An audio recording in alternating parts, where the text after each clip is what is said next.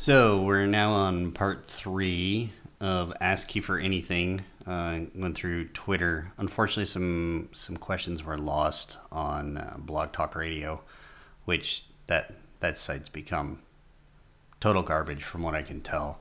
It would take me some time to figure out the changes they've made and why they've made them and how to work with them.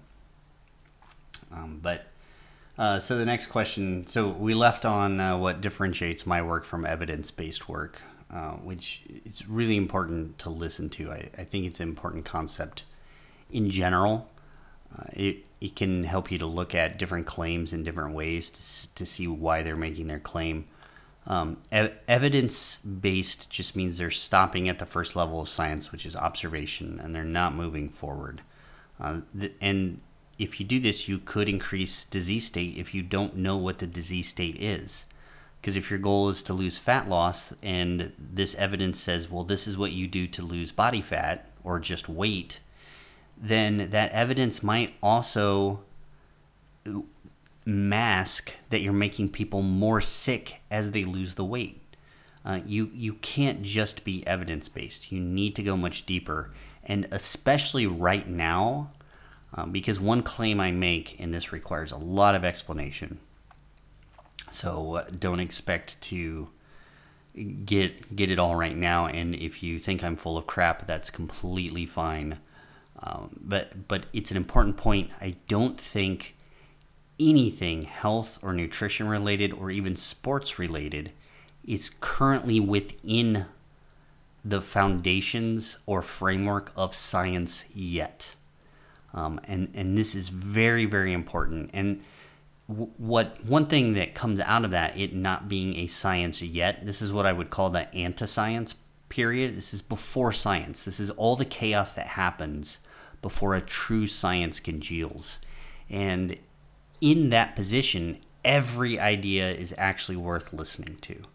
So even the evidence-based position, even though I think it's wrong and I have my reasons for thinking it's wrong and I have my reasons for thinking it's extremely lazy and potentially irresponsible, it's still an important part of this anti-science period.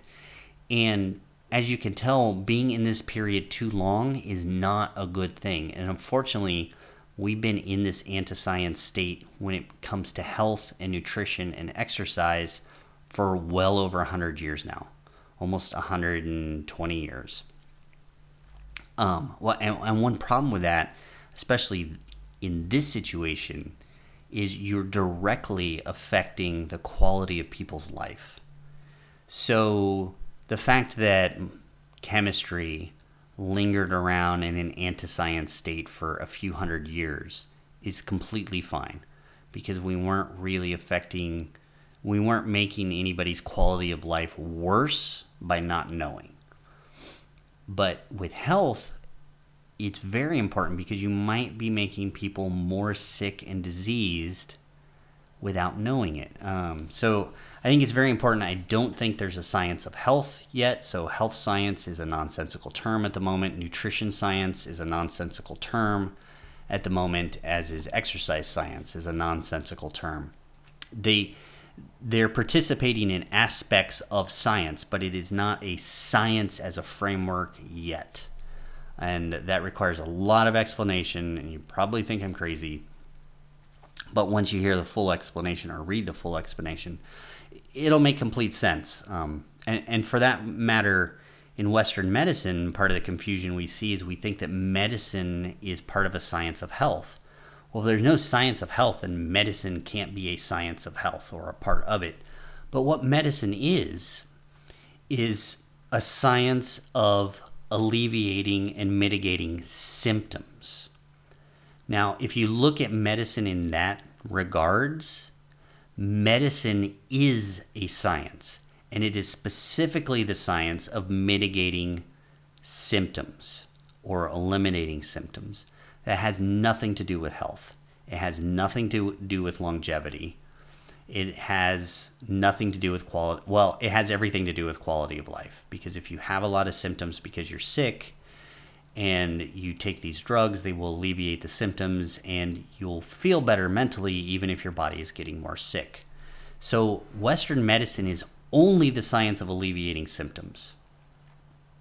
Now, once you box it in that way, it helps to explain why this confusion around alternatives exists and why, unfortunately, we have to accept it.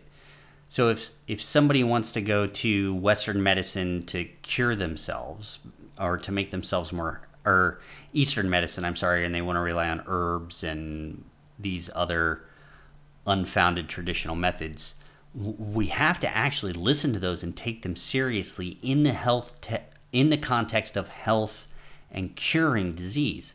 Because at the moment, we don't know what disease is. We don't know what's causing it. Well, I claim I do. In my book is trying to lay the first foundations of science for nutrition, health, exercise. And I know that's a lofty goal, but what's the point of doing it if it's not a lofty goal? And so in that, if medicine wants to try to put itself on a footing with health, it has to legitimately accept and listen to the alternatives. But if medicine wants to confine it to the science that it is highly effective in, which is mitigating symptoms, then it can make truth claims that the others can't. No Eastern medication has ever eliminated symptoms reliably like Western medication does. And that's fine. Sometimes you might feel so sick that you need to alleviate the symptoms so that you can get on track to cure yourself. So this isn't to say Western medicine is bad. Western medicine can be used for bad reasons. But Western medicine as a science is very well defined as alleviating symptoms, and sometimes alleviating symptoms is really important, and sometimes it's all that we have the knowledge to be able to do. So, and once you cast it in that guise, you can have a different relationship with Western medicine. You don't need to turn your back on it completely. You need to understand what it's a science of. And once you do, you can understand when it's appropriate to use it. So this is a long rant on evidence-based stuff, but I think it's really important. This is a question about body AI and flag colors on the eating schedule, and if you should be trying to make them all go bright green. Lighter is better, is all I can say. You might have a schedule situation where you cannot achieve optimal, and that's fine. If all the flags are red, if you can arrange them in a way that still works for you and your schedule where they become orange, that's better. But if the red situation is the best situation for your schedule in your day, leave it. The system is designed to take care of the worst case scenarios. And if your day forces you into a worst case scenario, that's totally fine. Don't worry about it. It doesn't mean anything bad. It just means that your schedule is one that would be really hard to work with without a software companion. It would be very difficult. So don't worry about the color of the flags. Your goal is, if you can make the flags lighter in color from red to green, that fits your schedule and your day, great. If you can't, I wouldn't worry about it. Let's see. There's basically a repeat question of deadlifts and squats. Is there a way to get over it? So this is the Drum Geek. Is there a way to get over the common cold quicker by utilizing dietary tweaks or exercise? As far as I know, no. And there's no reason to believe that there should be.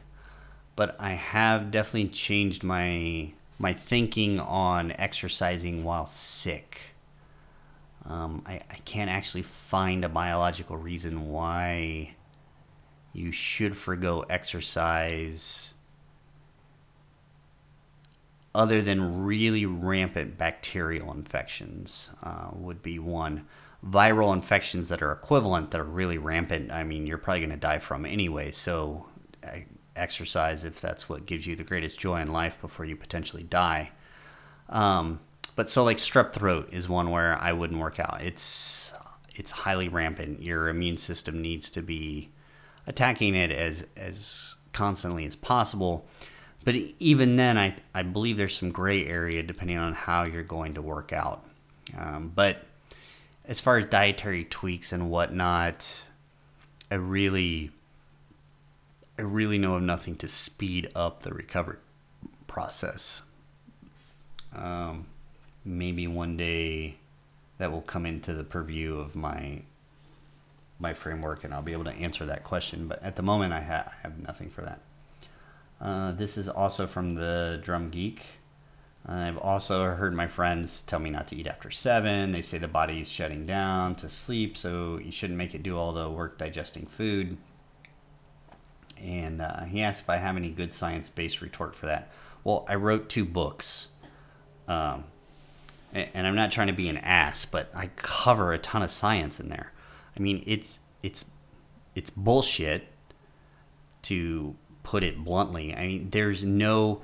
I would love to...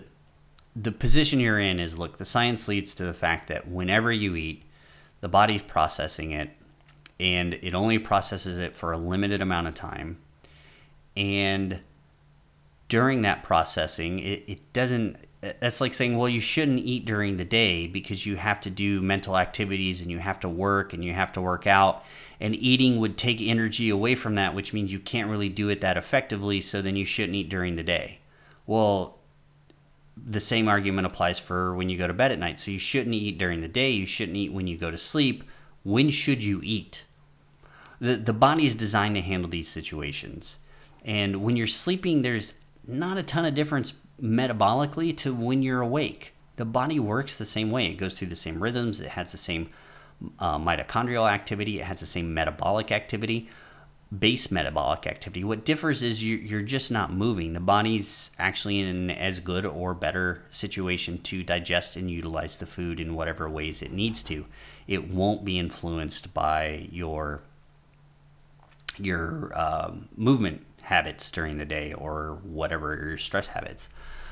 So there's really no good argument for that. I mean, whether you eat in the middle of the night or not, your body is still running through its metabolic processes. And, why is 7 o'clock at night the good cutoff? I don't know. If you eat a carbohydrate meal, it's gone and pretty much absorbed. If you were to have a shake or whatever, its absorption, its taxing absorption is gone by the time you're going to bed. If you go to bed at 10, a lot of it's ended up in the part of the ileum where it's more passive digestion effects that are going on. So your nervous system isn't being taxed, your metabolism isn't being taxed, because if you weren't absorbing food from your intestinal tract, you would have to be mobilizing it from other storage areas, which requires energy. So there's no way to get around the fact that your body has to do work at night, whether you're eating or not. So I just don't really know what argument they could give to support that. Their argument's very poor, as you can tell. Well, if it's because it's too much metabolic work, then we definitely shouldn't eat during the day, because we have a lot more metabolic work we're trying to go on. When the body sleeps, it's not shutting down. Your brain shuts down. In a sense, and really what's going on during sleep isn't just recovery of the body. I mean, recovery is happening when you're awake. It happens throughout the night. It's not affected by whether you're asleep or awake. What's going on in sleep particularly are 2 things. If you're on a carbohydrate-based diet, then one thing that's happening during sleep is that glycogen reserves in the brain are being refilled. So from that sense, and that's a very important part of the sleep process, if you're on a carbohydrate-based diet, your brain requires glycogen, and the brain actually stores glycogen, and it has to recompensate that glycogen at night. So if that's the case, you should be eating before bed, because you'll have a release of carbohydrates longer from your digestive tract that can help to facilitate the recompositioning of glycogen in the brain. Now, the other purpose of sleep is for the brain to, and I talked about this in part 1, is for the brain to basically cull all of the noisy data. So through the day, your brain recorded a ton of stuff, If you never stop during the day to recall certain pieces of information, then it will not be held in the brain, and the brain eliminates it at night during sleep. And they've shown this in countless animal studies. And it actually explains a lot of things we see with humans across various sleep patterns and various dietary variations with various sleep patterns. That's why if you're on a ketogenic or carnivore diet and you're not heavily exercising, you actually don't need as much sleep. And even if you are heavily exercising, you still don't need as much sleep, because those processes can actually be accelerated if the brain's not also trying to recompensate glycogen stores. So this argument of don't eat before bed is just completely stupid. There's no other way to put it. And let me soften that a bit in the stupidity comment, because the people who are saying it aren't stupid. It's logical. It has a logical structure to it. The problem is it's nothing more than a postulate. And so what you need to do from the postulate, and this would be the way to talk about it, say, look, that's a postulate. And it's actually a good one. I would say if we knew nothing about the body, that's not a bad postulate. The body's resting at night. We don't want to overtax it. We want to let it do whatever it does at night. But we know what it does at night. So you need to now refine your postulate to either incorporate what we know, or you need to abandon your postulate. And that's how to kind of talk to them about it and say, and you know what? You're free to believe that. You can believe fallacious things. That's one of the beautiful things about, I think, particularly in the United States. The United States has one of the most robust freedom of speech laws in the world. And what comes along with that is the freedom to believe as you will. And you can believe fallacious things. But what you can't do is push your beliefs onto other people as if they are facts. It just needs to be pointed out that it's a postulate, and at that point, it's completely incumbent upon them to try to defend it in a real scientific way and to defend it against known science. And then at that point, it might be worth having a conversation. And these ideas that I say are stupid, I say they're stupid in the context of what we know fully in science, and not everybody knows that. So logically, it's just wrong. It's just a postulate or a hypothesis, and a lot more work needs to go into recommending it. And I think that's what our current society is so poor at, is we think, well, it sounds like a good idea, therefore it's likely to be true. And that is the worst possible way to operate in the world. And it is the worst possible way to give advice. Believe it or not, in San Francisco, I ran into many life coaches. There were many life coaches, and they'd taken the classes to get like life coaching certifications, which apparently I think mean nothing. Because many of them, and this was the thing that amazed me, they had no money. They had no relationships that were successful. They often had somebody supporting them, most of the time their parents, because they were really young people. And they were being life coaches to tell people how to become independent and grow financially and to have better, healthier relationships. And like, in that instance, what you have is somebody who's trying to use a set of good ideas that they learned somewhere else, but they don't even know if they work for themselves. And even if they, in that scenario, you would think they would want to and need to apply them to themselves first, so that they have some evidence, and this goes back to earlier conversation, they at least have some evidence that something could be done with these things. But instead, it's taught and it's learned on that, well, that makes sense. Therefore, it's likely to be true, and I'm justified in trying to get other people to do it. And you can find that everywhere. Somebody that I used to help coach, who now is some sort of a life coach, health coach kind of thing.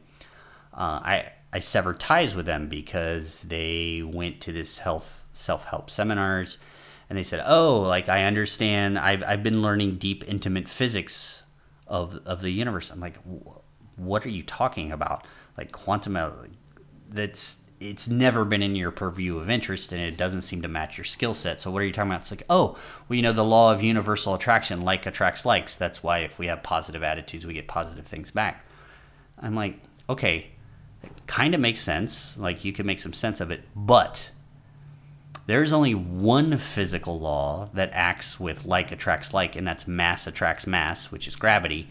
Every other physical law, particularly the ones that we interact with most of the time during the day, is the law that like repels like.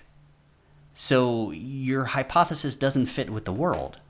You've got to abandon it at that point, or operate knowing that you believe something that's false. And at that point, it's your responsibility to no longer promote it. But that's not what happened. We just ended up having a falling out over that. And they still consider themselves a master of physics. And they're telling people that all they need to do is have positive thoughts to get a bunch of money. So you could see why I would distance myself from individuals like that. Let's see. So total depravity, perhaps some recommendations on the lowest impact, most effective, high intensity interval training workouts for people with bad lower backs. Bicycling comes to mind. It's always my favorite. I usually recommend using a correct bicycle saddle. That's the seat. I used to be a cyclist. Some of you know, back in my late teens and early 20s. And the saddle is incredibly important. The saddle can help get you into the correct position so that your back's aligned correctly, and can help to prevent any back problems. A lot of cyclists might not realize this, actually have back problems because of the positions they're forced to put themselves into. But if you're on a stationary bike with a good saddle, you can put yourself into an ideal position and use your legs effectively. So I would say cycling is always the one that comes to mind. It has, I might be biased. Rowing, I always enjoyed rowing machines. Those are relatively low impact and they get the whole body involved. But again, you need to focus on your back during that, which isn't too difficult to do. Running, I'm never a fan of running, although wind sprints I am a fan of, and those shouldn't put any stress on your back if you're doing them correctly. I mean, if you have back problems, there's a reason you have back problems. Now, those reasons could be infinitely varied. You could have had surgery. You could have steel rods in your back. You could have had some of the vertebrae fused in your lower back. You could have collapsed discs. But if it's something non-surgical related, and so collapsed discs would fit under this, there's a reason that you have back trouble, and it would be better to try to address that. Now, while you're addressing that, like I understand, you want to use some sort of HIIT exercise that puts the least amount of stress on it. But you also want to address why you're having the back issues. But cycling is a good one that I would highly recommend. Giuseppe Di Laya, maybe. Again, for everybody, I apologize if I completely butcher your name. I'm trying not to. But he says loves Shockwave and also the bench challenge workout protocol. Do I have more workouts available following those strategies? I do not at the moment, but that's one of the things I want to add into Body AI is a structured system that actually will build workouts for people for various exercise or performance goals. In one regard, it's not technically too difficult. What'll be in another regard, it has some technical difficulties. So anyway, I don't, but I will very soon have a system that just makes you a custom one anyway, so it doesn't matter what I have, it's what I can do. Also, what are your thoughts on full bodies training 3 to 4 times a week using shockwave or bench challenge protocols? I using full body workouts 3 to 4 times a week. Under shockwave, could actually be a good paradigm as long as you're eating correctly for that exercise paradigm.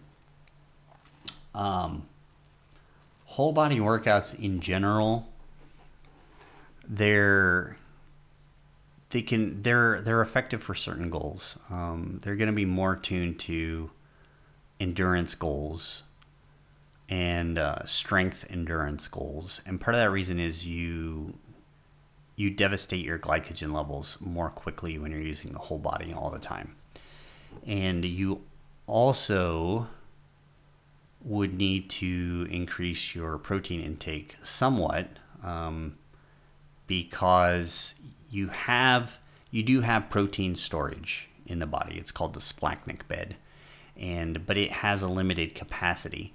So that's one reason training splits work so well. And if you don't understand how the body's synthesis curves mix with everything, then that body part split training actually works pretty well with that, because the way we typically eat protein now does not match the synthesis curve. Like I said in part 1, those synthesis curves peak maybe 5 hours and sometimes later after the workout. Now, a lot of times people are not eating their protein needs where they're highest during that period.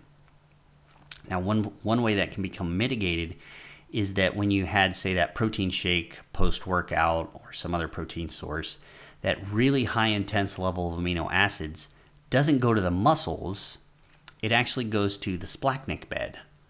And then the splachnic bed will release enough amino acids later to try to help match the synthesis curve, or help match the availability of amino acids to match the synthesis curve.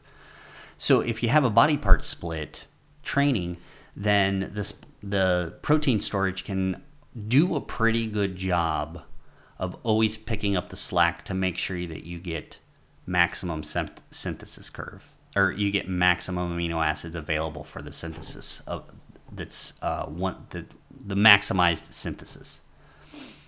A problem with whole body workouts and why they're not as effective at gaining mass is twofold. One, the splachnic bed cannot keep up with those needs for the entire skeletal muscle system, needing to be supplemented with stored protein. And another is we don't understand how we should be eating protein to optimize for full body workouts. So that's the reason they're not as effective for various goals like muscle building as we might have previously thought that they should be equivalent. I mean, those are the reasons. So with the analytic engine in Body AI, you can actually build it. Well, it can actually build diet plans to help to make full body training sessions more effective. It would take a lot of work on paper, but in that system, it can balance things out and help your protein reserves to always be as available, and to eat in such a way, and to even recommend protein types so that you can try to match, the body matches as closely as possible amino release to maximum protein synthesis. So that was, all of these answers have been long-winded. That's another one. And let's see. This is a question about a specific device. These devices out there like Lumen, which measure if your body is more of a fat burning mode or carb burning mode. Any chance this data? So this is from Kyle. And yeah, I want to use devices like that. Well, maybe not that one in particular. I don't know what it's measuring. Being in fat burning mode versus carb burning mode, it's probably measuring the respiratory quotient is my guess. I'm not going to click on the link right now. But then also the data that I take in needs to be pertinent. So I mean, in body AI, an interesting thing is if you know enough about a person's day and their diet and their exercise, then you can predict what their respiratory quotient at any period of time is going to be. So where this would be useful is to fine-tune the system to you. But unfortunately, it's not something that you would need to use long-term. And it would help you understand yourself enough to, well, you wouldn't have to understand yourself enough. If this data went in, the system could tell you, look, you're not putting out enough effort at this time. You said you're doing extreme intensity, but like you're not. So some of this equipment is like very useful for the fine tuning for you. And then some of it's completely useless. I mean, this looks like it might have potential use. And I would love to get that data in. There's continuous glucose monitoring systems. I've talked to manufacturers of those devices before to try to find some open source way to get that data into the software. There's HIPAA compliance problems at the moment, which is why they can't give access to that data even to the user. So yeah, I want to incorporate devices very definitely. And I also want to do it in a way that doesn't put financial encumbrance on people who really need the devices. So for example, a continuous glucose monitoring system, if I can get one developed where that meets entertainment needs, which is possible, I can actually ship those out to people. So essentially you'd pay a deposit, I could ship it out. The sensors have to be bought, so the sensors do not affect the device. They wouldn't involve any type of medical issues as far as medical contamination. So you would buy the sensors, or the sensors would be shipped to you with the device. You would use it for 2 weeks. Body AI would get that information, or maybe you'd use it for a month, and then you send the device back. You don't need the sensors, you can throw those away. So that way whatever the deposit is for the device, you get that money back. So you're never out of pocket for some of these expensive devices that actually do give good information, but yet you still have the benefit of using these devices. A lot of things like Fitbits, that information's total dog shit. And you can even look at Fitbit's been spending, they actually, as far as I know, and I haven't talked to anybody on the data side of Fitbit in a couple years.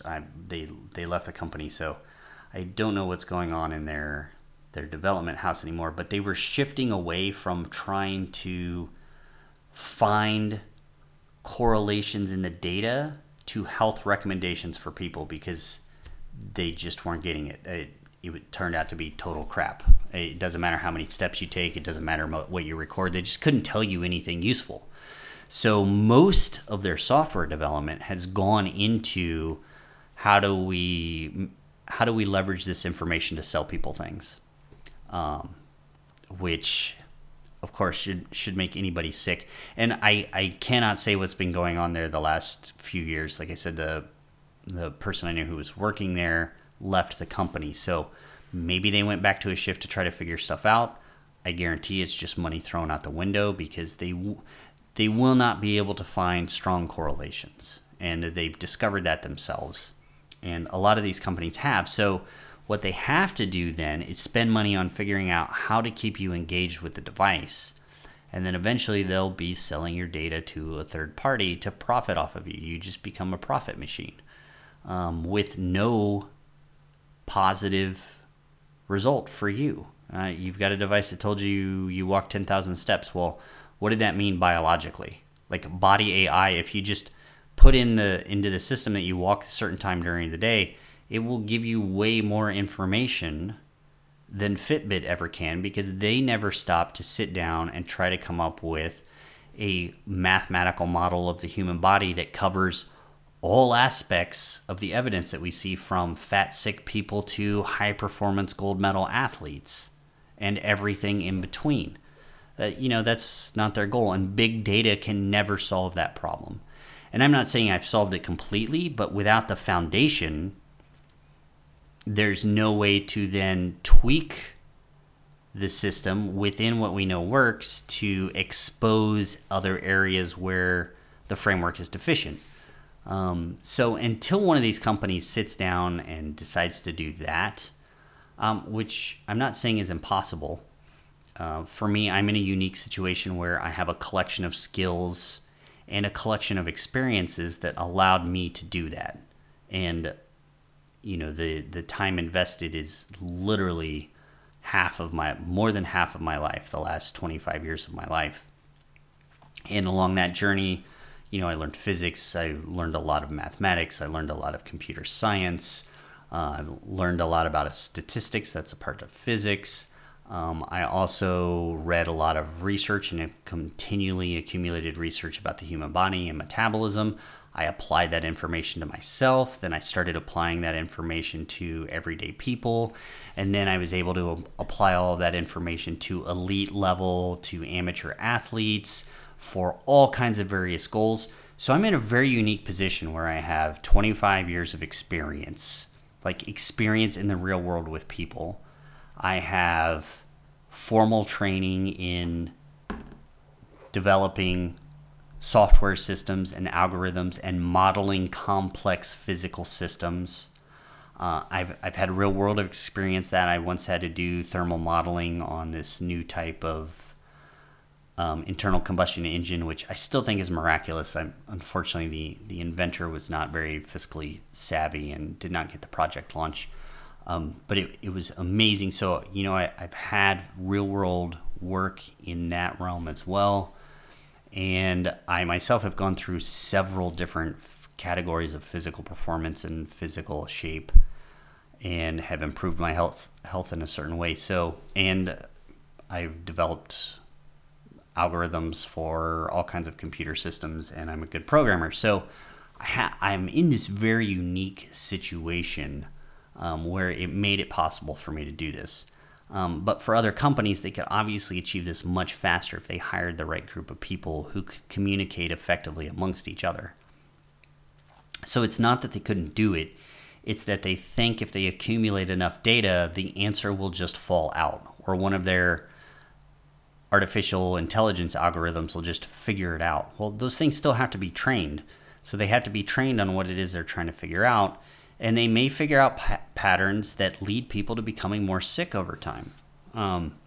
So that's why this underpinning framework is so vastly important, especially at this stage in history when so many people are becoming sick and getting sicker. Wow, there's a long rant on devices. Apparently, the longer I record this stuff, the rantier I get. Oh, there was a question about wheat-based cereals such as Golden Puffs give the same metabolic effect as rice-based cereals like Fruity Pebbles. I mean, breakfast cereals are all pretty much equivalent as far as the metabolic effects that you want to get from them. Another one from the Drum Geek. Is there a recommended amount of and type of fat to include in a carb backload? I've always been under the impression that you should keep carbs and fats somewhat separate, but in the evening it doesn't seem like it matters as much. Any thoughts? In general, it doesn't matter, especially if you're having like one carb backload meal a night, because actually you don't really have a mixing of fuels at the mitochondrial level. And that's an important thing to try to keep in mind, because the carbs are going to absorb really quick and get into your system. The fat is going to take hours. So there's no actual overlap at the mitochondrial level of those two systems competing with each other, especially if you have a single meal at night, which for some versions of carb backloading, that's how it's going to work out. Now, or if the meals are spaced appropriately, like you have 2 meals at night. Now, where that becomes a problem is you have a mixed diet continuously. That exacerbates all kinds of damage at the mitochondrial level. So in the evening, depending on the number of meals you're trying to eat, no, it doesn't matter. If you're eating multiple, maybe 3 meals, then you do want to try to separate your fats out somewhat. But I'm not going to go into a lot of detail on that because the software is the detail. Like I couldn't give you enough details to cover every possible scenario. And the general rule of thumb is, well, if you have one meal, don't worry about it. If you have two meals, we'll start to worry about it. And that's not very helpful. If you have 3 meals, then you really should worry about it. And that also depends on how much muscle mass you have and the type of exercise you're doing and when you're going to, so like I can't give you a specific answer, but I did develop a system to give you a specific answer. So I'm not saying it's not a good question. It's a very good question. And if you are carb backloading in a way that you can eat one meal at night, then you don't have to worry about it. And that's really, it's really an important point, is, to arrange things in such a way that you don't have to worry about the minutia. And I think that's a very important part of moving amateur athletes or casual athletes towards their goal as rapidly as possible. Also, if somebody's unhealthy, moving them towards their goal as rapidly as possible. And you really should only be paying attention to minutia when you are attempting to reach the level of professional athletes. At that point, minutia can become important. Or if you're trying to reach the extremes of body fat content, let's say, or muscle mass, their minutia becomes important. And then the question is, which minutia? And that's a whole other can of worms. That's why has to be an entire book just on how the body functions under exercise paradigms. Kevin Williams, are there any major changes in CBL1 that I would implement today? It's a general framework. As best it can be applied by an individual, there's no changes I would make. Honestly. It's a very good general framework. The science did lead me in the correct direction on that. Will there be any differences in the optimized diet in terms of carbohydrate timing? This is from James Earnshaw. And yeah, the optimized, it kind of unlocks all the potential. So if you're doing carb night, you're locked into it. It's trying to structure a diet around like the 1 day a week scenario, which is what's going to work best for some people. Like that 1 day a week is when they can handle things and they don't have to worry about mental problems or mental dullness the day after. I always found and always find on carb night, the day after, I'm just more relaxed and more peaceful, and focus is much more difficult for me. So there's all these things I don't have to worry about. And like with carb night, it's robust enough that during the week, you really don't have to worry about any minutia at all. And that's going to be important for some people, and that's what they're going to want. Carb backloading tries to really lock you into eating only at night, specifically around your training schedule, and trying to make sure that glycogen stores are always recompensated to the point of your best goals. The optimized unlocks all of that. It can know, like, if you have morning workouts, then there's a way that you can implement carbohydrates that's not necessarily backloading. If you're trying to lose fat, then there's ways that it can modify your diet plan if, say, you're going on vacation. There's all these things that it can unlock, so carbs aren't locked into very specific time periods anymore. And some people, might not notice variations because they might not have been using carb backloading fully to the letter of the law. Or I had one person who read Carb Night and somehow got into the idea that they should eat carbs every 3 nights and drink a bunch of wine, and that somehow that was Carb Night, and then their takeaway was the diet doesn't work.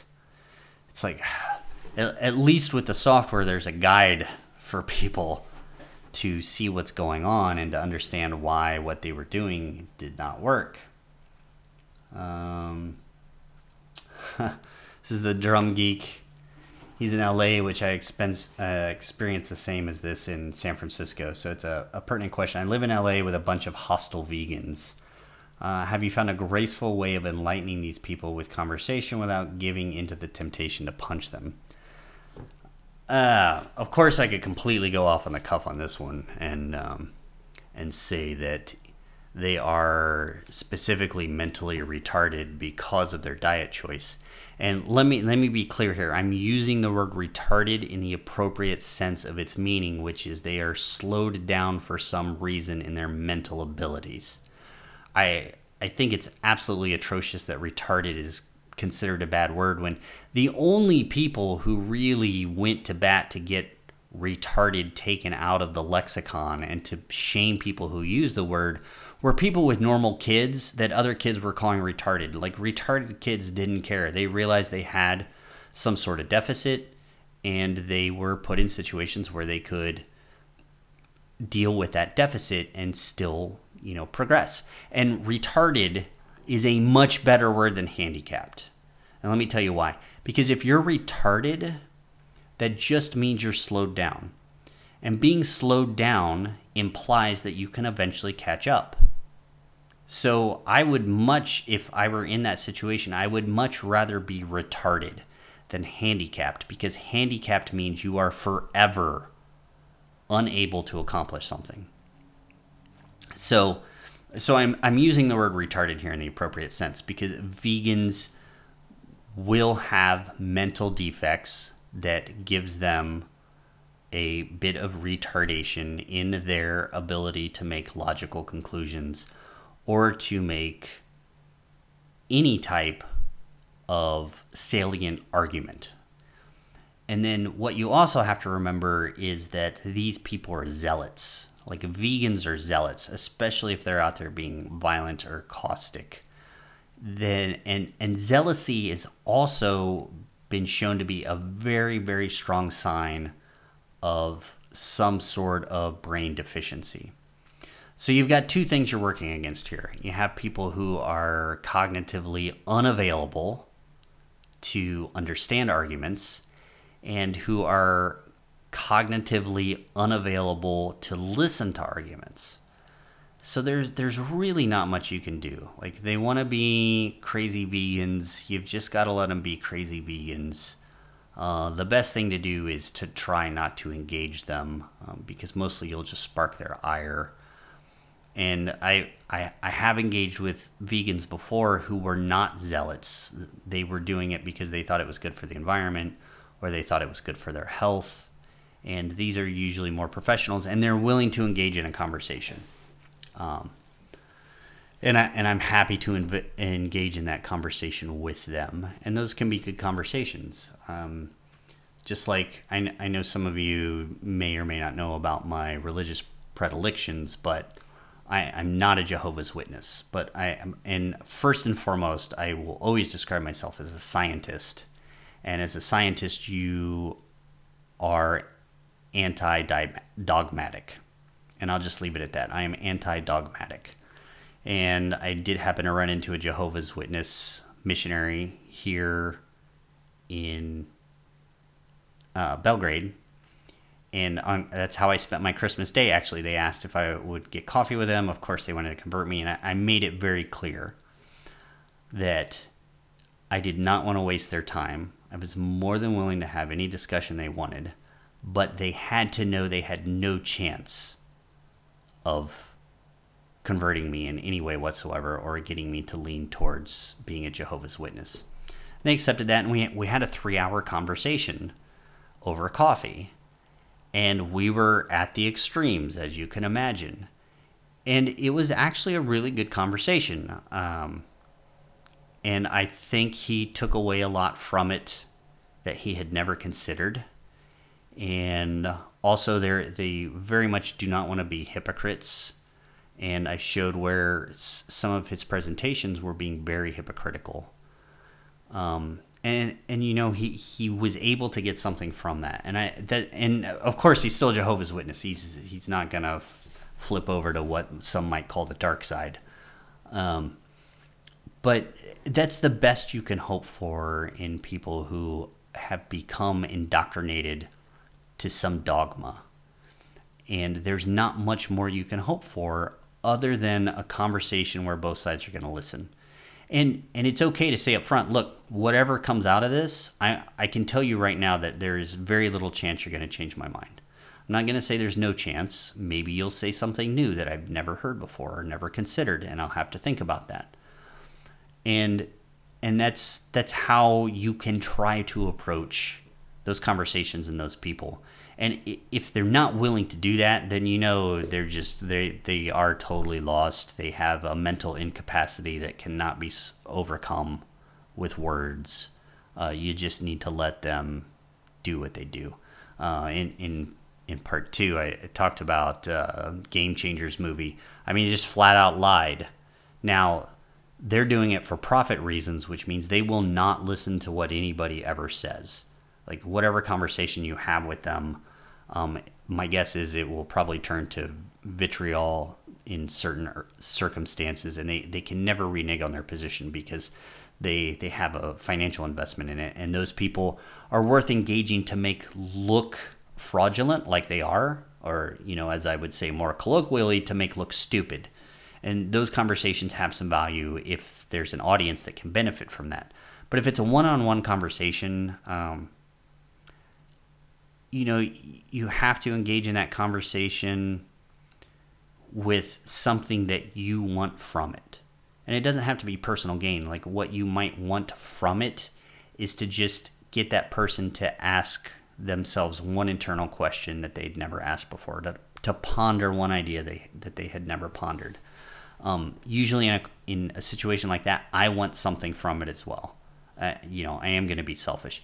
I want in either some way to hear something that I hadn't considered, or to reject something in a different way that I hadn't considered, or to hear something that totally throws me off kilter that I will have to think about afterwards. And, it was a very pleasant conversation over Christmas, even though we were on completely opposite sides of the issue. And I think he was surprised to meet a physicist who could also quote biblical scripture to him and knew the Bible very well, as long as other religious texts very well. So it made for a really great conversation between us. And it never got to a point of hostility or frustration. And, it didn't change either of our minds, but I think it was a good experience for both of us. And in the scenario with vegans, that's the best you can hope for. If you can find somebody who honestly believes that what they're doing is right, and they have a very sufficient set of reasons why they believe that, and what they want to do is not shame you into being a vegan, but they want to convince you that they're right, that they have the right opinion. And then it's worth engaging. But otherwise, your best bet is just to avoid them. In San Francisco, the zealotry is extreme. There's really not much you can do. I even had a group of vegans who were protesting Thanksgiving outside of Whole Foods start yelling at me because I had a dog, because I owned a dog, and that it was cruel to him. And you've got to step back from it and say, well, why do you think it's cruel? And these are the things you can, like, why do you think it's cruel? And they'll explain, well, he's supposed to be out in the wild, making his own decisions. I'm like, well, what makes you think he's not making decisions when he's with me? I mean, we actually have a cooperative when I walk on the leash with him. Like, he knows how to signal me to tell me that he wants to go a certain way or smell a certain thing that's off of our trajectory. And he does. He signals me, and then I give him a signal back whether it's okay or we need to keep moving. So there's an interplay there. And so he does have some decision-making ability. It's like saying, well, it's evil to have a child because for the first few years of that child's life, you need to assert some control over them. It's like, no, you're helping the child to understand how to work in an environment with other people. And that's what I've tried to do with Cooper, and that's how I've treated him. And so he has actually gotten very good at communication. And when we're in the apartment or when we're in coffee shops here, I can take him off the leash and he goes and he does whatever he wants. And he's very well behaved because of how he's treated otherwise. So that's a point of topic that we got onto. And then the next one's, well, he should be in the wild and living free. It's like, well, for the vast majority of dog breeds, particularly Swedish Valhounds, which is what Cooper is, they're bred in such a way that they can no longer live out in the wild. And because of all the selective breeding over the years, even though we were the instigators of it, one thing we have bred into them is in complex problems, they seek the help of people. And this has been shown in a lot of studies, and that's a huge difference between domesticated dogs and wolves. And it appears to be the biggest difference is wild wolves, even with their caretakers, when they experience a problem, they will not ask for assistance, and sometimes they will openly reject assistance. Or if you domesticated dogs, on the other hand, when they encounter a problem, they try to work with people to solve it, or they try to go get help. And so domesticated dogs, most of them cannot live in the wild. So releasing them to the wild would actually be being cruel to them. They could not survive. So if it's a matter of cruelty, I'm actually doing the opposite of it. I'm giving him a good life where he can have growth mentally and physically and be healthy and not be constrained with, a terrible owner, which is where he came from. And I rescued him. I didn't go buy a purebred pup. It was just his situation with the breeders of the Swedish Valhound was he was of no value because he's the wrong coloration, so they couldn't sell him for show. So that's how he ended up out in a non-professional dog world. But that's just an example of a conversation I had. And when those points were made, at that point we had to end the conversation because then they started getting hostile. They didn't want to hear these things. And at that point, there's absolutely no way to continue. They were trying to engage at first because they just assumed they had the upper hand. And once they realized they didn't, that was the end of the conversation. So those are the ways that you should always initially approach people with a different view from yours. And this is pertinent right now in the United States because there's this cancel culture that's going on and whatnot. And this is we're getting off subject, but it's important because this happens in the diet and nutrition and whatever community all the time. People have their set positions and they're stolid, and if you say something they don't want to hear, it's vitriol time. And we've got to realize the freedom of speech in the United States is almost absolute. Like hate speech in the United States, no matter how you want to define it, is protected under the Constitution. And it's very important that it is, and it's very important that we hear it. And it's important that we hear it so that we can engage with the person saying it to try to understand why they believe it. And even if we don't change their mind, we can then address those issues to try to prevent other people from believing it. The freedom of speech, the responsibility is not on the speaker. The freedom of speech puts the responsibility on everybody else who has to listen. And that's the responsibility that you have to take. You have to take the responsibility to listen, and you have to take the responsibility to give counter arguments to help that person understand why they're wrong, or to prevent other people from coming to those wrong conclusions. And that's why vegans, they don't participate in free speech. All the cancel culture doesn't participate in free speech. And they think they're doing a good thing when what they're really doing is just shirking their responsibilities, which, just around the modern world, that's what people really want to do. They just don't want responsibilities. And freedom of speech comes with a massive amount of responsibility from everybody else who's not speaking. And that's what we seem to not understand.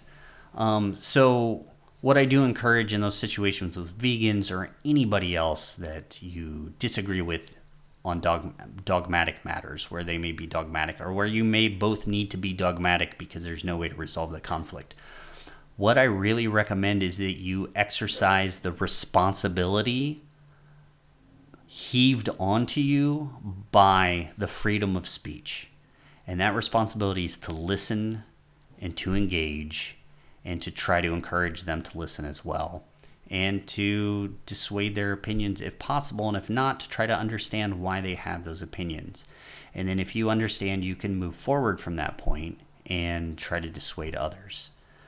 And that works across, that's a general rule across any dogmatic disagreement, even with vegans. It even helps, even if they're somewhat militant or caustic. It really helps if you can get them to engage with why they believe something.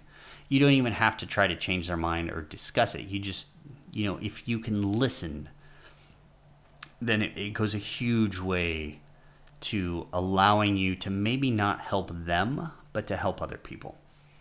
And that is another hour, and I did not plan on having quite so long of a rant on social freedoms, but I think it's important because I think that aspect gets lost, and it's really a hindrance to science when people don't accept the responsibility incumbent in free speech.